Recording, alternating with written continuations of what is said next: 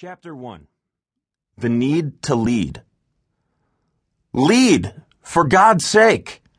Coach Rocker yelled, bringing his 20-minute tirade to an end as he stormed out of the locker room and slammed the door behind him.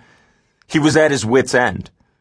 This was the Knights' third loss in a row, and to make matters worse, it had come at the hands of crosstown rival Bishop South, a team they'd owned since the day Coach took over the program just 3 short seasons ago.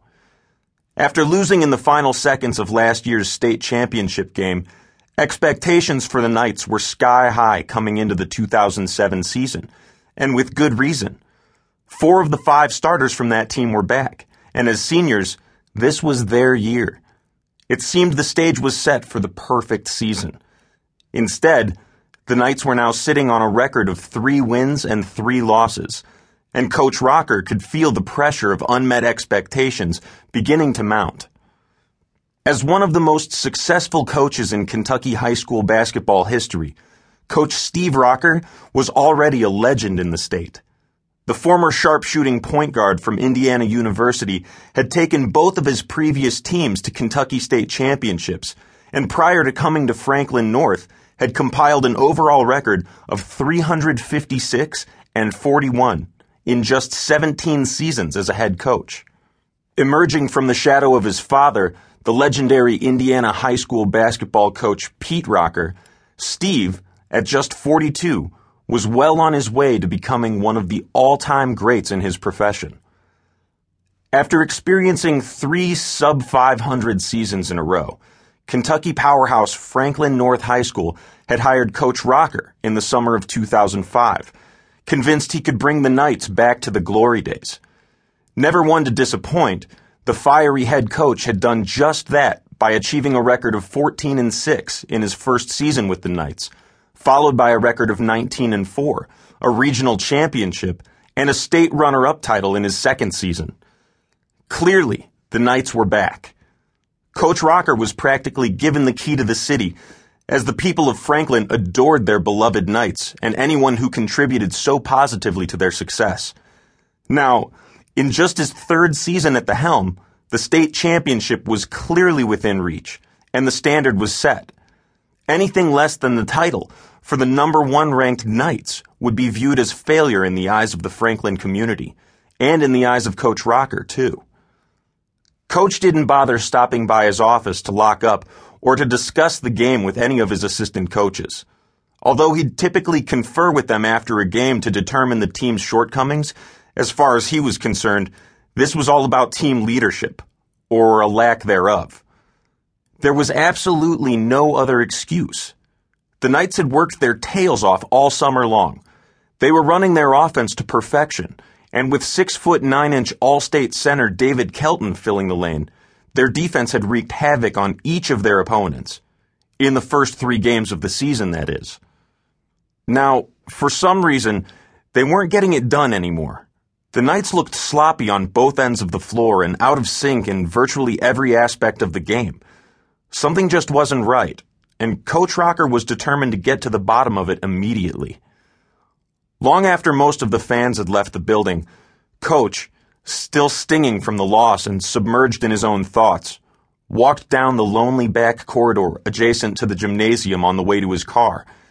As he neared the large steel door to the outside, a lone voice rang out from behind. "Hang in there, Coach. There's a reason for everything." Startled, he turned to see who it was. All he could make out was a short, dark figure standing at the end of the hall, holding what looked like a mop in his hand. Although he wasn't certain, the short frame and the mop made it pretty easy to guess who it was, despite the darkness of the hallway. It had to be Joe Taylor, the school janitor. Though Joe appeared to be a popular figure among the students, he was usually pretty reserved around Coach, so a relationship between the 2 men had never developed. Nonetheless, every once in a while, seemingly out of the blue, Joe would say something almost philosophical in nature. It would be brief and maybe even a little bit confusing, but for some reason, it always seemed deeply meaningful. "Yeah, right, Joe. Whatever," Coach answered as he gave a half-hearted wave and turned to finish the walk to his car. A reason for everything. What the heck is that supposed to mean? He mumbled to himself. As he made the 30-minute drive home through the hills of eastern Kentucky, Coach continued to seethe. Questions flooded his mind. What was wrong with his team? Why did his guys not understand how important these games were? Why did they seem so clueless about leadership? Why did they just not care about winning as much as he did? Was it laziness, complacency, overconfidence? Whatever it was, there was no excuse for it, and he was determined to make them pay. No team of his was going to lose like this ever again. Besides, they needed to understand these lessons to be successful later in life. If you don't pursue your goals with passion, how can you expect to ever make it to the top, regardless of what you're striving for? Deep in thought, he continued the drive through the lonely darkness of the Kentucky countryside. Eventually, his mind shifted to considering options for the next day's practice. Maybe we shouldn't even pick up a ball? We'll just get between the lines and run, and do defensive drills. Yep, back to basics. If these guys don't hate losing enough to work harder than they have been during games, I'll teach them to hate what happens in practice when they don't. He'd seen it work before, so he was confident it would work again. He would ratchet the intensity up big time as a wake-up call they all desperately needed to hear. As Coach pulled up to his house, he noticed Brandon, his 10-year-old son, shooting baskets on the dimly lit court off to the side of the driveway. Shorter than most of his friends, Brandon was a true chip off the old block, both in stature and attitude. What he lacked in size he made up for with his determination, relentlessly pursuing his dream of following in his dad's footsteps to become a basketball superstar. "Hey, Dad, sorry about the loss. Want to play me one-on-one?" Brandon asked, hoping to cheer him up a bit. "Sorry, Brandon. Dad's got to get some things done tonight before tomorrow's practice. You keep working on your game so your team never does what ours did tonight."